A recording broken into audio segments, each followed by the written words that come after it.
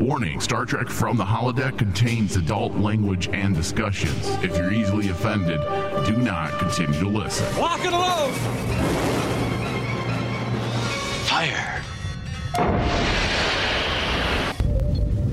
Holodeck 3 program is reinstated. Open sesame! Commander Klingon vessel. We are energizing transporter beam. Now. Warp 1, engage!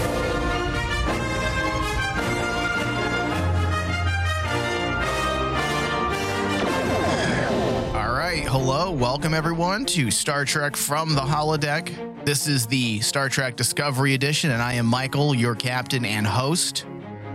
And at the science desk is David, Ensign David. Hello. Hello, Captain. How's it going? Good, thank you. Are you ready to get into this episode? Yes, I'm getting my emotions and feelings all checked out for this. I will just say right off the bat that this was a very, very strong episode of Discovery, and I don't want to just say Discovery. This is a great episode of Star Trek when you take into account everything that they were doing and working towards. I'm going to say that basically this episode of Discovery was my most surprising, and in a good way too, because like the type of themes that they were dealing with here. Mm-hmm.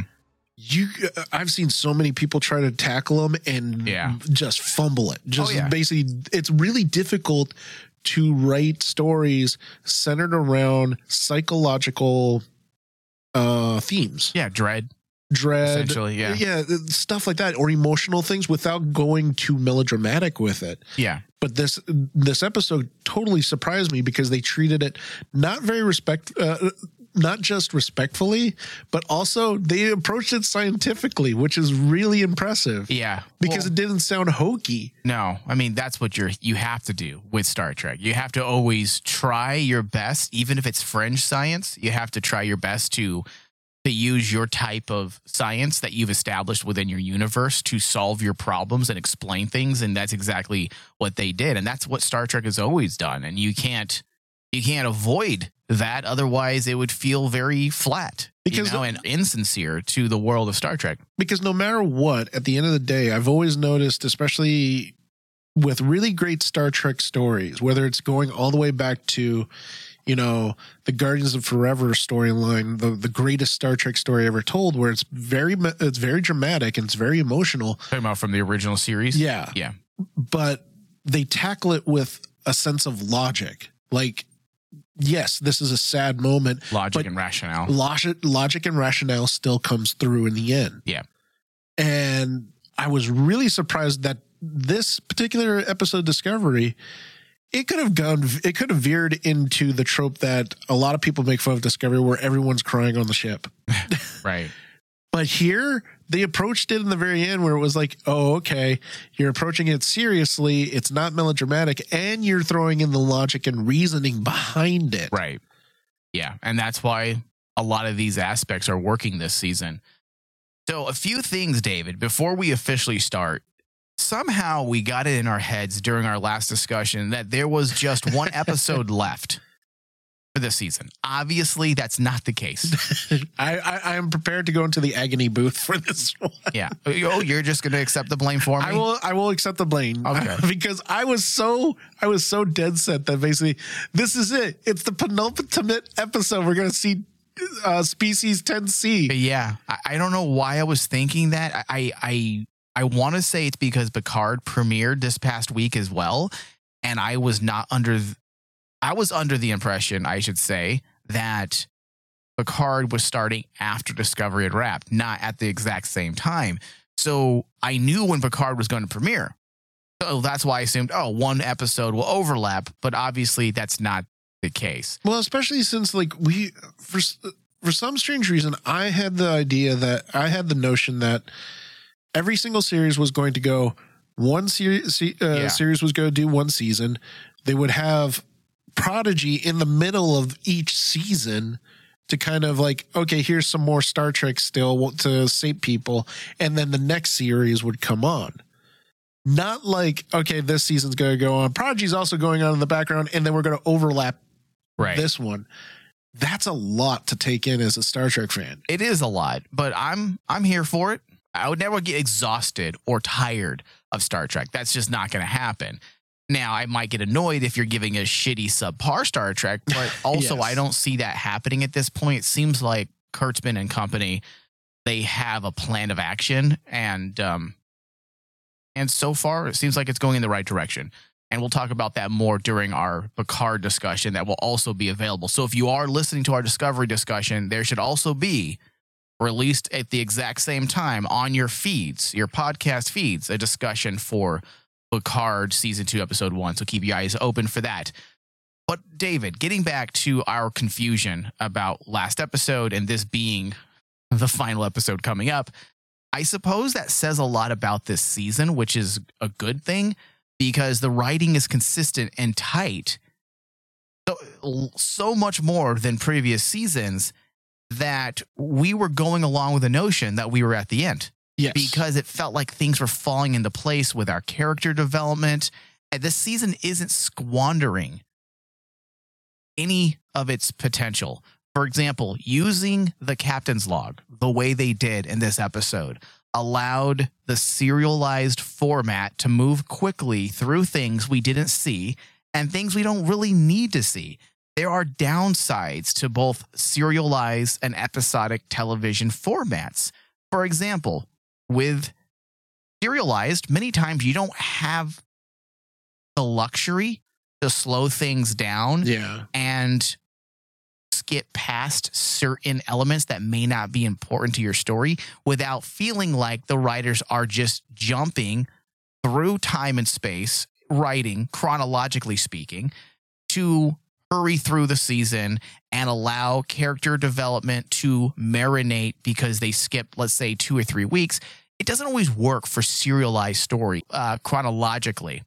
But with episodic television, you do have those aspects that you can make work a bit better. You can have an episode about Worf and then 2 months can go by and then you have, again, 2 months chronologically within the context of the series, not actual time, our time.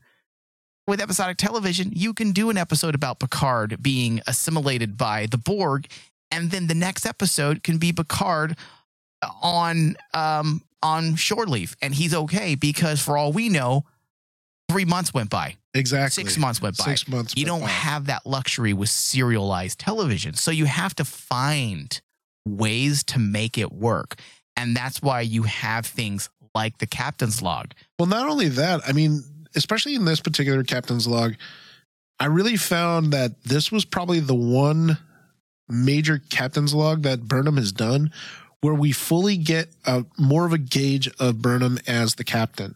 The one thing about captain's logs that I've always loved is, in a lot of ways, the captain's log is a chance for us to get a look into the mind of the captain. I mean, every time, right? Introspective, because it gives us an idea of their characteristics. Whenever Kirk was on his captain's log, he's very laid back. He's very like, okay, whatever comes may come. I'm going to deal with this, and this is how he's seeing his crew's everyday life. Same thing with Picard. Picard is a more elegant way of when you listen to his captain's log. Sisko was more military, like he was more straightforward. Janeway was more like a diary of a matriarch talking about her children. Burnham is actually, I'm finding her captain's log, especially this beginning, more analyzing. It's more like it's like a therapist book, looking into the minds of her own crew, trying to figure out how are they thinking, how must they be dealing with this emotion problem, right? And that's like a therapist. It's very different from any of the other captain's log. And that's what I really liked about the way they began with it, because again, you're eskestablishing Burnham as the captain. Well, and that's why I always say, when I talk about filmic conventions being used, these are filmic conventions. You're using, for example, the captain's log. Let me connect it to what you were saying, Dave. It's a moment that we can learn a little bit about how Burnham is viewing everything that's happening, how she may take that and use it to understand the crew. And we too, by proxy, as the audience, suddenly understand her perspective and outlook and possibly her hopes and fears. That's character development through filmic conventions a la the Captain's Log. And not only that, I mean, filmic conventions like this, they help with moving the story forward. There's no reason for plot holes or narrative plots. There's always a way to move things quickly in a clever manner. And through the use of the Captain's Log in this episode specifically, we learned several key aspects pertaining to unknown species 10C. 10C. For example, the planet they had picked up on their sensors was at one point a gas giant that was pulverized by asteroids and was subsequently destroyed. Why is that relevant? Well, because as we learned, it was apparently unknown species 10C's home planet. The planet's star had a Dyson sphere surrounding it that was made out of the same material as the DMA controller. So these are things that were fleshed out through the Captain's Log that would otherwise either A, we would not get that information, or B, we would get it in a terrible moment of exposition, or C, we would have to waste another 2 episodes to find this information out. And obviously, when you're dealing with a very tight episode order like Discovery's dealing with, you don't really have that luxury to do that. So you have to find your moments to help a serialized story progress chronologically in the way of plot and narrative that works. And that's why the Captain's Log, to me, has always been one of the greatest tools when it comes to those writers or for those writers in the Star Trek writing room. And this right here is a perfect example of that aspect. We also got our first glimpse-ish of a new alien species. Interestingly, these species live within layers of gas. Yeah, a giant species too. Yeah, and they appear to be very big in size based on the bones of the dead left on the planet, which was also pretty cool. So as we said, these aliens do indeed appear to be very different than most of the humanoid type aliens we see in Star Trek. That's something that you and I were talking about in great detail last episode. These creatures are even vastly different than, say, the Breen and the Tholians. I do not believe we've ever seen an alien species quite like this. Perhaps species 8472 is one of the stranger species to date.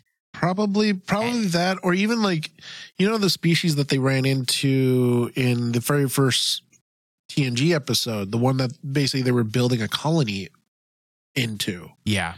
That species. Encounter at Farpoint. That species, you could probably say maybe that's the closest thing, especially with the size. Wasn't it like a jellyfish? Yeah, almost? It was a giant jellyfish. Yeah, that was cool.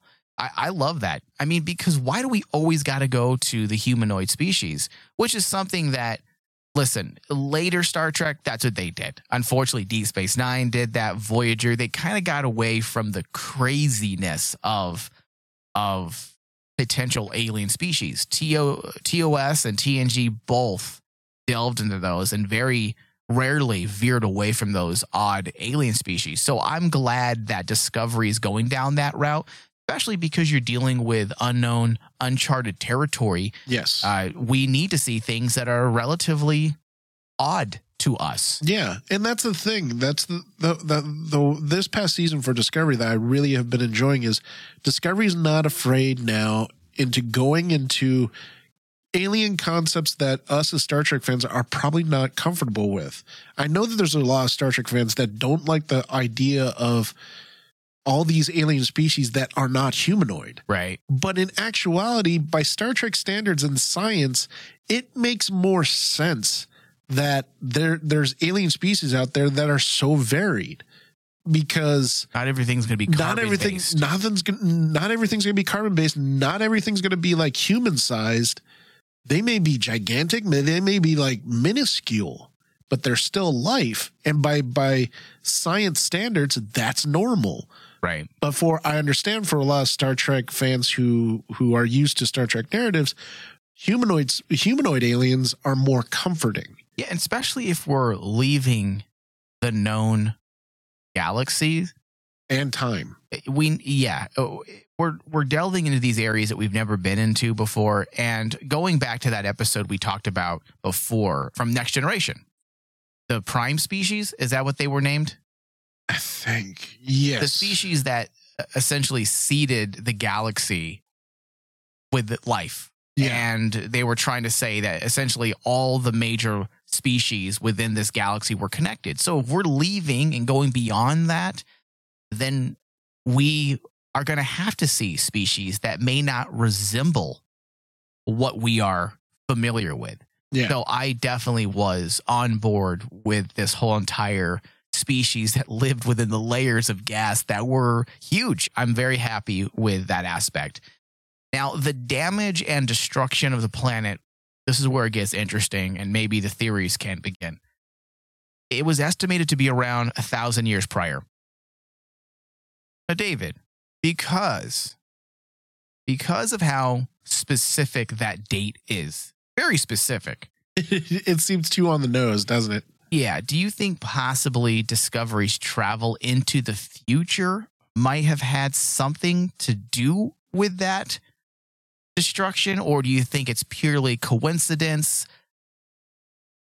Oh, man. When you brought this up, I had to really think on the fly of how I thought about this. And I'm going to hedge my bets that there's a reason why. It can't be a coincidence. Why 1,000 years? Why 1,000 years? Specifically. Yeah. Specifically 1,000 years ago, they basically said that. And I'm like going, there has to be a reason why they said that. It can't be just like a throwaway, basically saying, oh, just because we want to put it farther away. That seems like a hack idea. Why not 2,000 years? Why not 500 years? Why not 5,000 years? No, very specifically 1,000 years. And I was like thinking to myself, okay, what happened 1,000 years ago to make this moment happen? Was there something directly involved? Or should I say the Federation or Starfleet or Discovery, they inadvertently involved with the destruction? Did they cause the asteroid to come destroy this planet? Well, you got to also understand. I think these are reasonable questions, right? Oh, yeah. There was a lot of things going on during Star Trek during that time frame. You had things like the whole warp drive controversy, which is like the Federation was going around using warp drives, and it was destroying space. It was ripping time and space. Yeah. Then you had stuff like temporal wars going on. Oh, that's more destruction of time and space right there. So it's like, that's why I'm wondering, are we dealing with a possible, issues of causality? Is there something that they did, cause and effect, that then affected them? When you look at the theme, well, there's a lot of different themes going on this season, but let's look at the theme of empathy as it pertains to ethics that they actually posed in this episode with the DMA. Like, are they aware of what they're doing? And if they are, do they even care? Do they even care? Perhaps they view what they are doing as inadvertent collateral damage, no different than what had happened to their planet caused by the Federation. Are they viewing it as, you know what, this is just a byproduct of us mining? This is what we need to do, just like you did what you needed to do and you destroyed us. You destroyed our home planet. I don't know if that's the direction they are going. It's purely hypothetical at this point. However, the 1,000 years seems very specific. So we'll see where that goes. Now, David, this is where it gets really interesting for me, intellectually speaking. Burnham has stressed that the importance of this mission was to hopefully find some type of cultural context, common ground, in order to have a successful first contact. First contact, yeah. She said, in order to have a successful first contact, you need to understand something about the species. And Kovac's words about communication and the issues of the universal translator rang true in this episode because the Discovery, I should say the away team, figured out that unknown species 10C did in fact communicate very differently than humans. And that makes you go back and reevaluate what Kovac had said. That was essentially a joke that they brought a lot of attention to, being not very funny to everyone else unless you had an intellectual mind. You thought it was funny. But the fact that they had to bring that up, and then Burnham specifically says we need to find what they can understand in order to connect with them through some type of cultural context. And it turns out they communicate through a type of hydrocarbons. And this is, again, really cool. Essentially pheromones. Yeah. Now, this clued the crew in on a few things. Species 10C, though biologically different, experience an array of emotions that Burnham hopes will lead to a successful first contact. Now, all of this was great, David, in the way of cosmology and the bigger picture of Star Trek building out the world. But what is the episode actually saying? Yes. A good episode of Star Trek is typically relevant, socially speaking, in some way. This is where the writers really shine. Ultimately, this episode was about cultural context. If Burnham and the crew could find something that they share with 10C, like basic emotions, love, fear, etc., then there's a possibility of that. Or I should say, there's a possibility of a shared empathy. Yes. Which will help resolve their issues. It's basically taken into context, like the story, I guess you could, I wouldn't even say story B, but story C was the one doctor and then the president, their whole discussion and everything of how the doctor needs a better bedside manner. At the end of the day, what is that story about? It's about being empathic. It's having empathy. We understand that you have this point of view, but can you be empathic enough to be compassionate? And that's why I thought was brilliant was the story. The story itself throughout the entire episode was going great to the very end. And I was like, okay, they're going to go the tradition, the more safe route where Burnham says, if this species can feel love and peace, then we can do it too, right? But I love the fact that the writers of Discovery went further and then had to add that bit of tension where they basically said, well, if they can feel this and they feel the fear and pain of them dying and their world dying, what's there to say that basically they don't care what's happening to us? Right. And that's, to me, the heart of the episode and the entire point of the episode in the way of the philosophical, like what the episode is trying to say. Obviously, you have the overt narrative in the story itself, which is always the simple surface level that most people can comprehend and take in. But if you look deeper within the subtext, you begin to realize that there's a much bigger message, which is typical of an episode of Star Trek. And this, David, is once again, honestly, a classic Trek type of message, this whole issue pertaining to culture, context, and empathy, as you mentioned. Yeah. Going back to what I said a few episodes ago, the real intent of this episode is to flesh out the idea of cultural differences and bringing it a little closer to home and to our own lives. It refracts what is currently happening across the globe. Yes, it is. Specifically within the Western nations. And if we are to resolve our issues and move on in a unified fashion, we must find a cultural context. Yes. That way we can better navigate empathically. The comment that Burnham said, I believe, Colbert, empathy is sometimes uncomfortable. Trying to understand people who are vastly different ideologically, ethnically, is not always easy, but empathy is sometimes the only way to find common ground. And I love that aspect where they brought the idea to the foreground that empathy is uncomfortable. Trying to experience and understand what someone else is going through or what a people or group of individuals are going through is not always comfortable. That's a part of the process, though. If you hope to get over that hump and to solve our issues of differences, you have to be uncomfortable in order to fully understand. Yeah. That's the bulk of the messaging of this episode. And to me, it's one of the most strongest elements ever, I want to say, utilized to date in Discovery. Discovery's had some great moments of the philosophical, that harken back to the original series days. But I want to say this episode has done it in a way that they haven't quite, I want to say, utilized these aspects to this degree. And the way this entire aspect was delivered, this is where it really gets great, Dave, as a Star Trek fan. The way it was delivered was during those last few minutes of the episode with the crew, the away team, in the shuttle on their way back to the ship.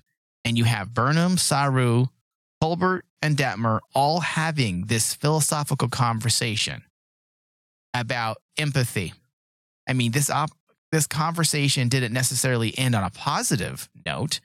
They mentioned that if 10C valued life, as we learned through the pheromones, and knowing that they are doing these things to other worlds, what had happened to them essentially, then perhaps they will stop.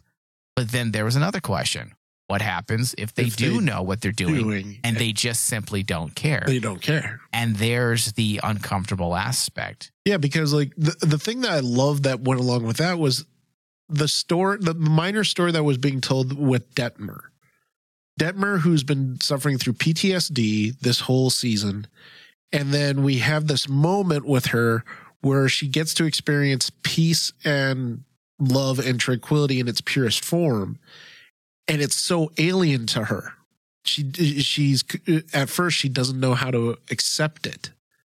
And in a way that made her get the empathy of basically her PTSD and understanding how people are trying to help her, but it's very foreign to her. In fact, in some ways, Dave, do you think maybe Detmer was possibly a proxy and a foreshadowing of Species 10C? Species 10C, because like I'm like going, they specifically chose to use Detmer in this particular episode as part of the away team, but her plight was very different from any of the others. Right. If you notice, like for Saru and Colbert and Burnham, experiencing that moment of peace and tranquility was euphoric, was fantastic. But to Detmer, it was alien. It was different. It really bothered her in the end. Even though it felt great, it felt so foreign. She didn't know how to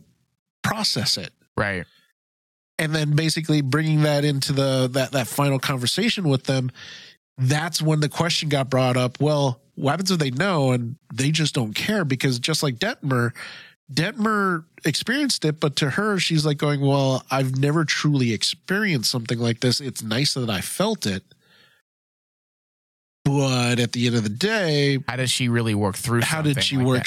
How do you work through something like that? Yeah. And that's what it's a little, I mean, obviously we're definitely delving into areas of interpretation and we could be very off about it, but it does seem like they are trying to work through some of those ideas of, I don't want to say the inability to feel, but possibly the notion of feeling something you haven't felt before.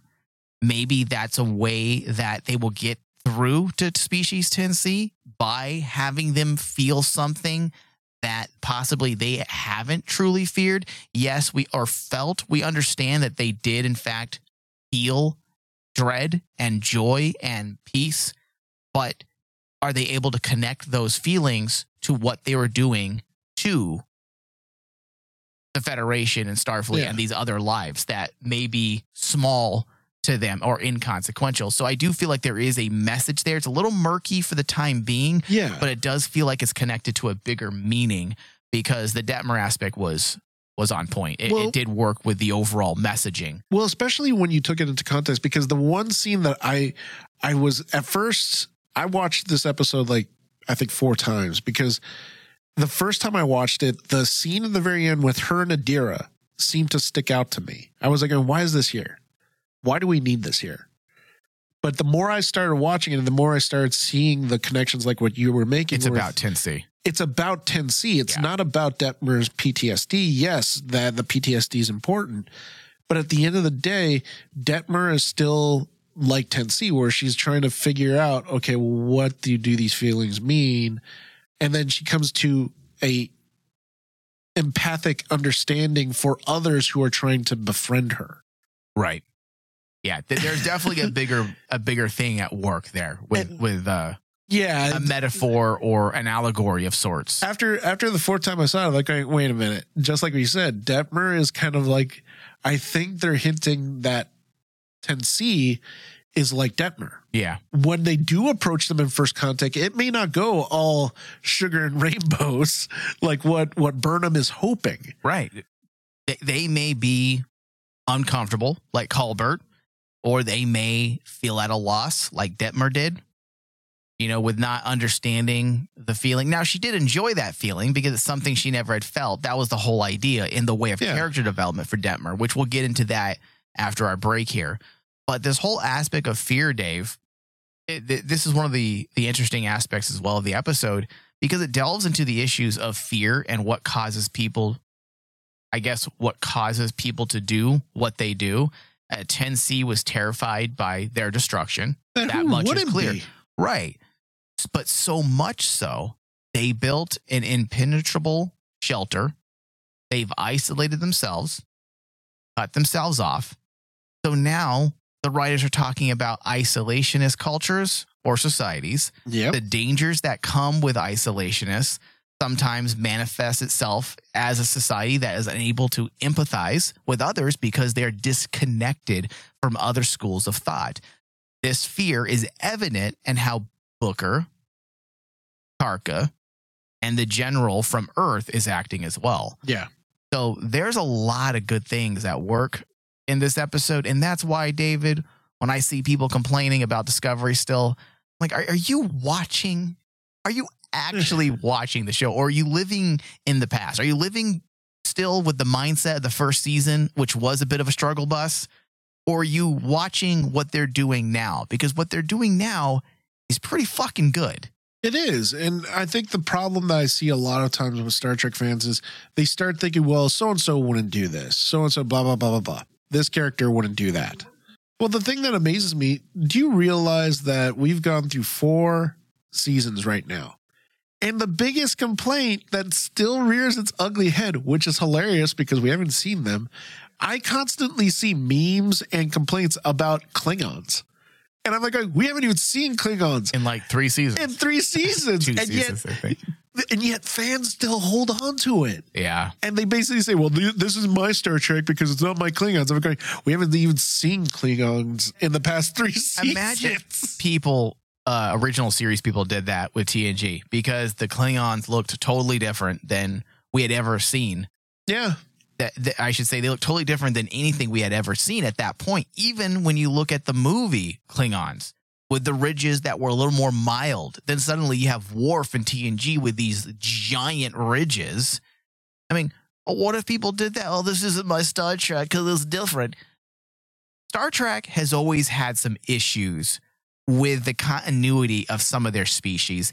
It happens, unfortunately, when you're dealing with a franchise that's 50 plus years. It's the reason why Star Wars essentially retconned all of their unofficial stuff anyways. Because it didn't make sense. And then mapped out what is canon and what is not so that people can understand moving forward, this is what we are abiding by. This is the Bible essentially of the world that we're going to be writing in. And the sad part is it's to me, when franchises do that, a franchise is essentially saying, we don't believe that you as the audience is smart enough to get over this, that we have to do this. There are some things you just have to shrug and just deal with it and realize that you're dealing with a 50-plus-year-old franchise and things are going to change unless you want them to completely retcon things so they can move forward.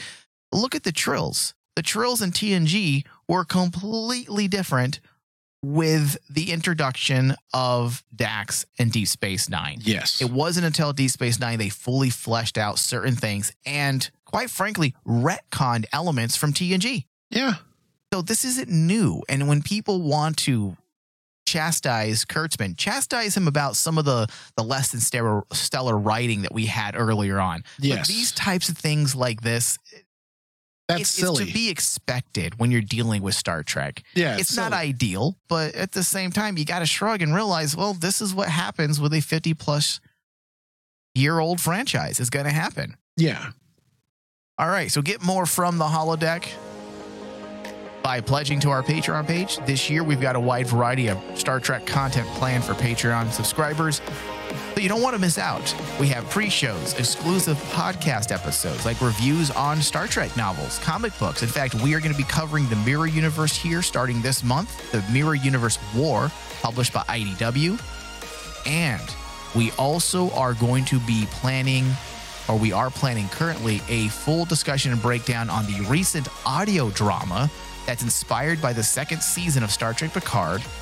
Fully cast. Jerry Ryan is part of the cast, and it's a Picard audio drama, which is actually pretty fucking cool. So we're going to get into that as well. And all of that will be available when you head over to patreon.com/RainmanDigital and pledge a minimum of $5 or more a month. And that will give you access to all of our shows, past and present, and get even more content. Patreon.com/RainmanDigital. Okay, David, so let's talk about character development. Is there anything you want to add to the Detmer bit, or did you pretty much cover? The one thing I wanted to actually cover that I really liked about Detmer is it harkens back to an idea, the idea of Kirk, the whole idea that pain, being like, like your whole life is driven because of a bad experience or bad feeling, like how Kirk was with, do not take away my pain. One of the greatest lines of all time. Don't take away my pain. That's what makes me. Detmer, it's almost like, and I love the fact that they tied her PTSD to it, because especially nowadays, when I look at people who deal with PTSD and mental trauma and stuff like that, a lot of people think that stuff, when you fix it, it goes away. That never goes away. It doesn't? It never goes away. And it almost becomes part of you, and it's about embracing that part of you. And with Detmer, when she was explaining it and trying to say that this is something that she's not going to let go of because it's part of her. And yeah, it's great that she got to experience this feeling, but it's so alien to her that she's like going, I can't comprehend it. And and I loved it because it's like, if you were to throw Kirk in that spectrum, he'd be like going, this is, right. I could not imagine this. I can't, because it's what my pain is, what drives me forward. It's my motivation. Yeah. And that's why, David, when you look at what they did with this episode, it is written extremely well because it's intent on doing a lot of things. Think about this, David. Okay. So it moved the plot forward, right? It fleshed out things that we needed to know about the world of Star Trek. It had a socio-political message, as we had just covered.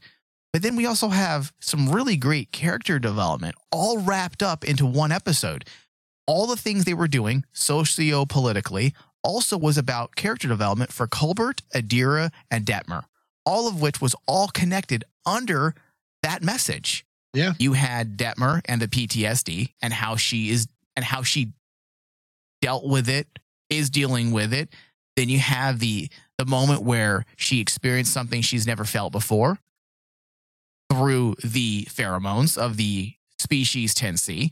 Then they connected Adira to that, which Adira, we've been a little light with Adira this season, surprisingly.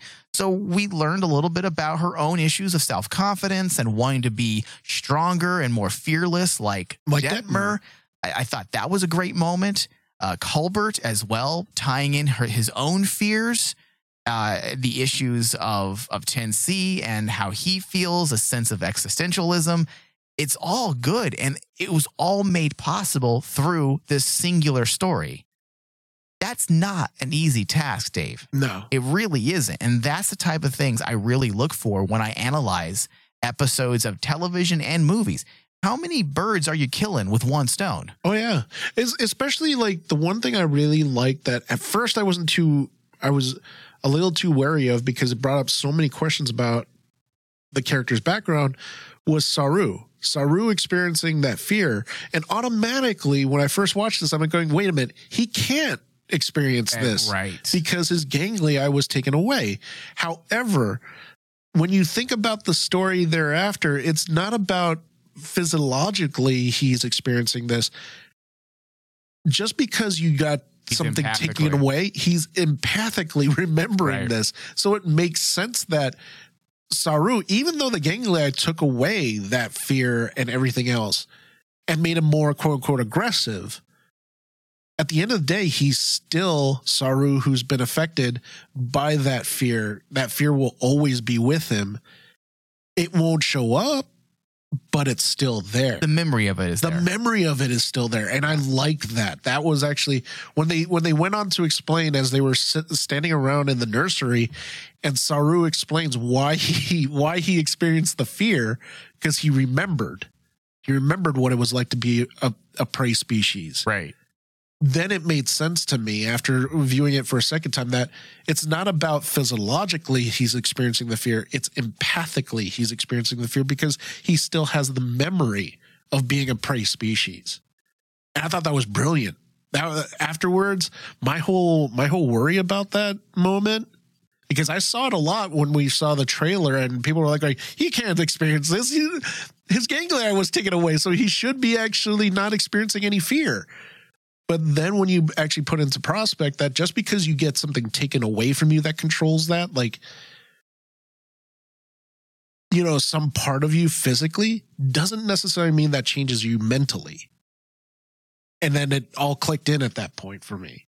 And that's one of the things that I think was really unsung about this episode is like, we talk about Detmer, we talk about Culber, Adira, but they did every single character. Every character in this episode mattered when it came to actually trying to carry that narrative about dealing with empathy and dealing with, you know, emotional problems. So it was beautifully done on all fronts. Yeah, it really was. And that's why, David, I get confused when I read things like this. Star Trek Discovery, Season 4, Episode 11, 1 step forward, 2 steps back. I don't know, and I don't want to sound like a pretentious douche. I'm not saying I'm the end all, or we are the end all in analyzing and reviewing things, but I feel like a lot of oh my God, my microphone just fell. I feel like a lot of these people may not fully understand how to write or the nuances of writing, and that is very common. That's something I talk about on a lot of our shows. That we're in an era where everyone has a microphone, everyone has a voice, and everyone has an opinion, and it's broadcasted out. And a lot of times, a lot of the people who have these opinions, they're not really knowledgeable. They're just louder. And all they're doing is really talking about their own personal feelings.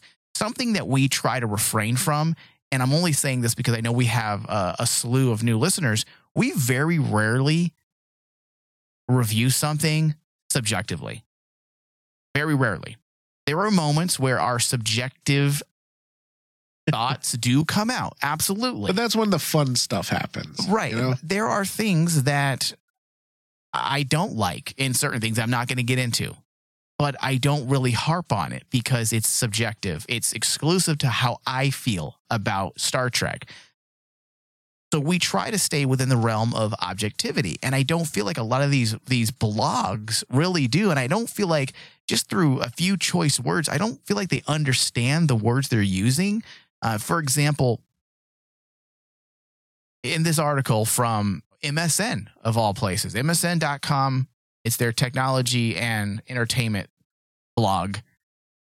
The writer writes, like Disco's previous casino excursion, it sucks so much narrative drive from the story arc that Navarre President Karina's pre-mission remark, I cannot express a greater need for urgency than what you already know, feels like some kind of joke. It's a shame because Rosetta starts with such promise. I'm not quite sure if they understand what narrative means, number one. Number one. Number two, story arc. I mean, they're just throwing words out that it sounds cool and it sounds like it pertains to analyzing an episode.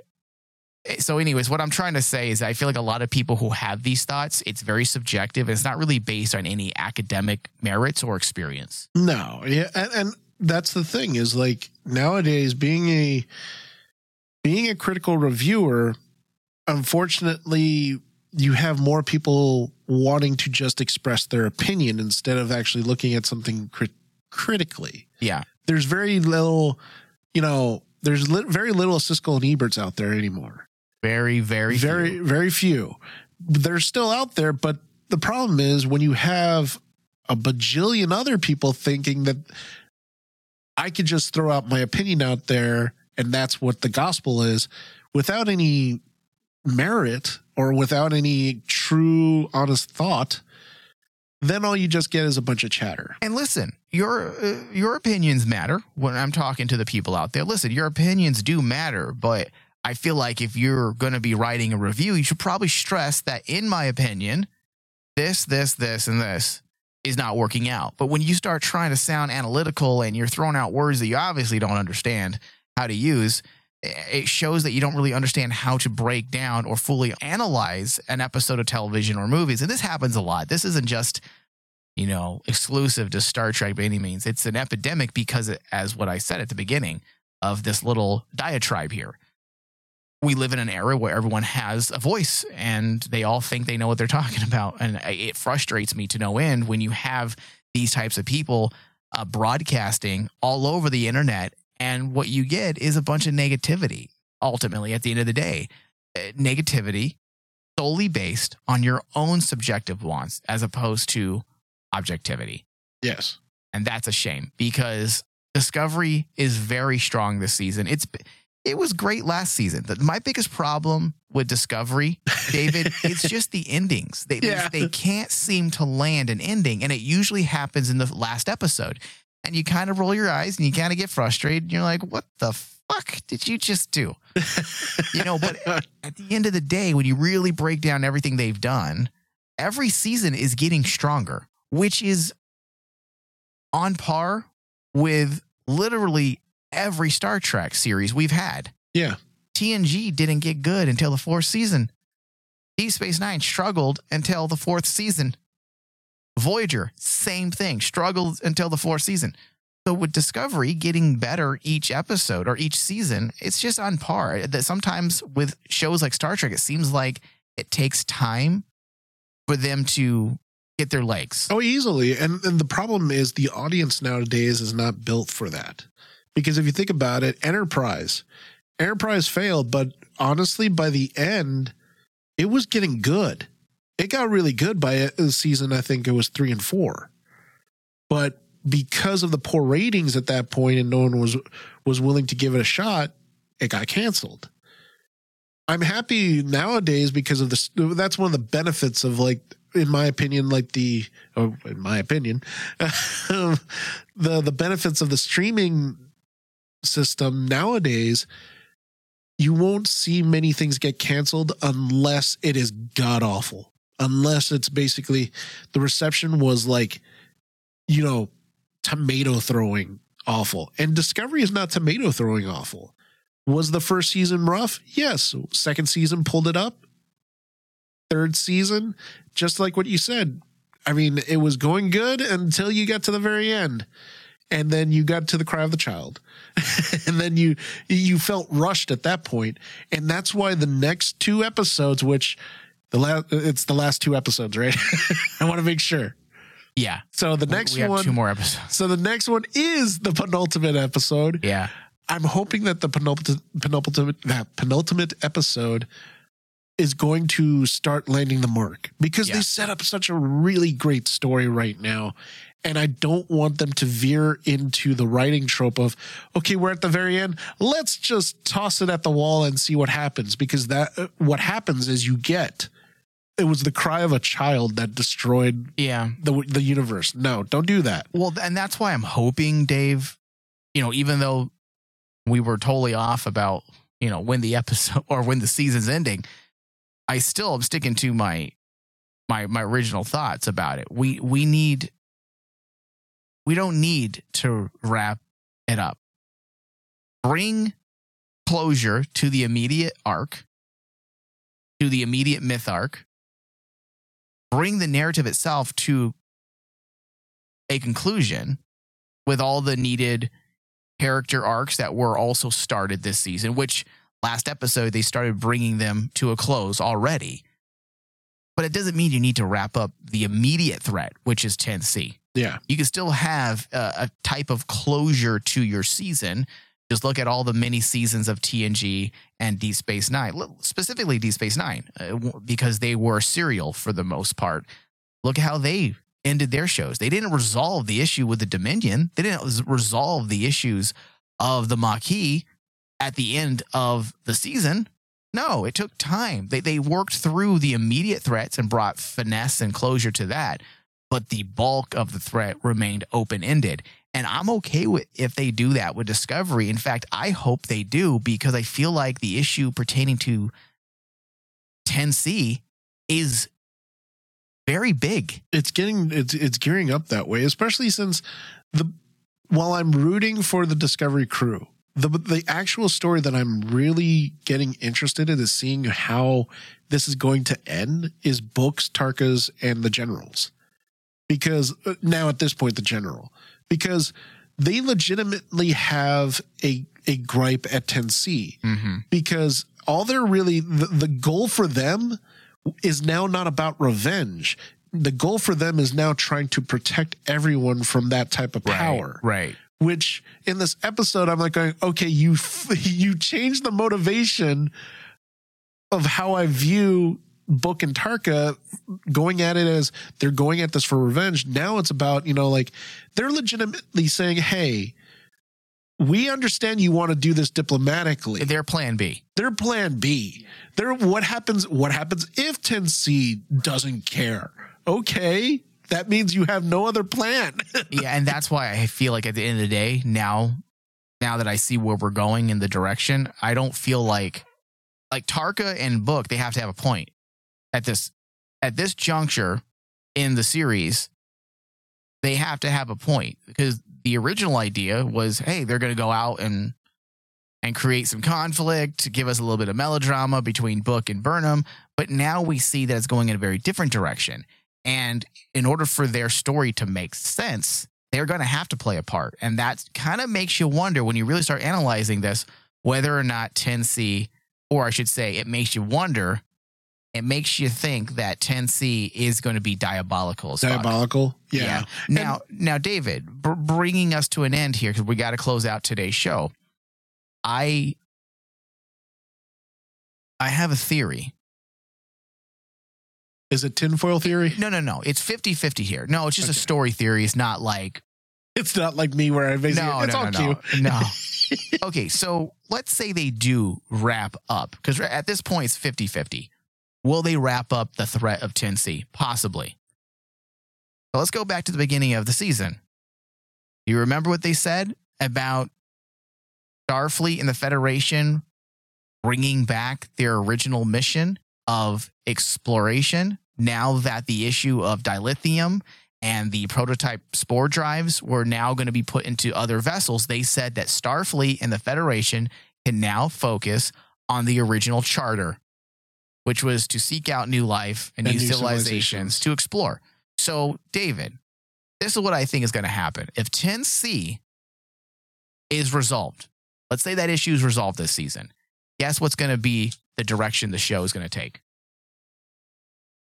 It's going to be Discovery not coming back. Discovery will not come back from the galactic barrier. I feel like they're going to say, this is our mission. We're going to explore beyond the galactic barrier. And that's where season 5 and moving forward will take place. It's going to take place beyond the galactic barrier. And I really do hope that that's the whole point, because there is something to be said about that tagline being so synonymous with Star Trek that you want every show to live up to that.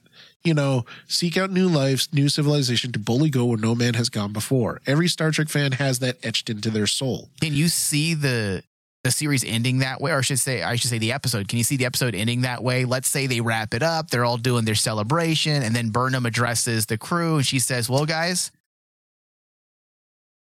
we finished, blah, blah, blah. And this is our mission. Starfleet has told us to continue on this path. Can't you see that being the ending? I could see that being a happy ending, but I also could see like somehow, some way, Discovery gets stranded in the galactic barrier. It's 50-50 at this point. Yeah. Yeah. Like I could see them getting like ending where, and I don't know, but I think part of me is like feeling like Book is going to be the reason for it.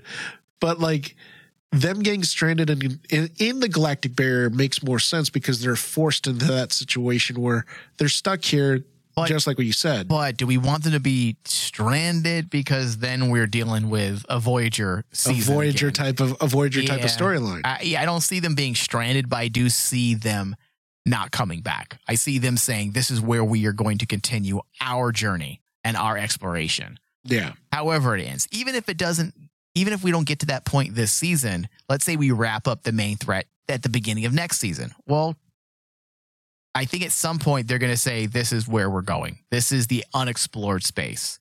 So we'll see. David, give me your final thoughts briefly because we only have about a minute left and your RMD score. My RMD score right off the bat is a 90.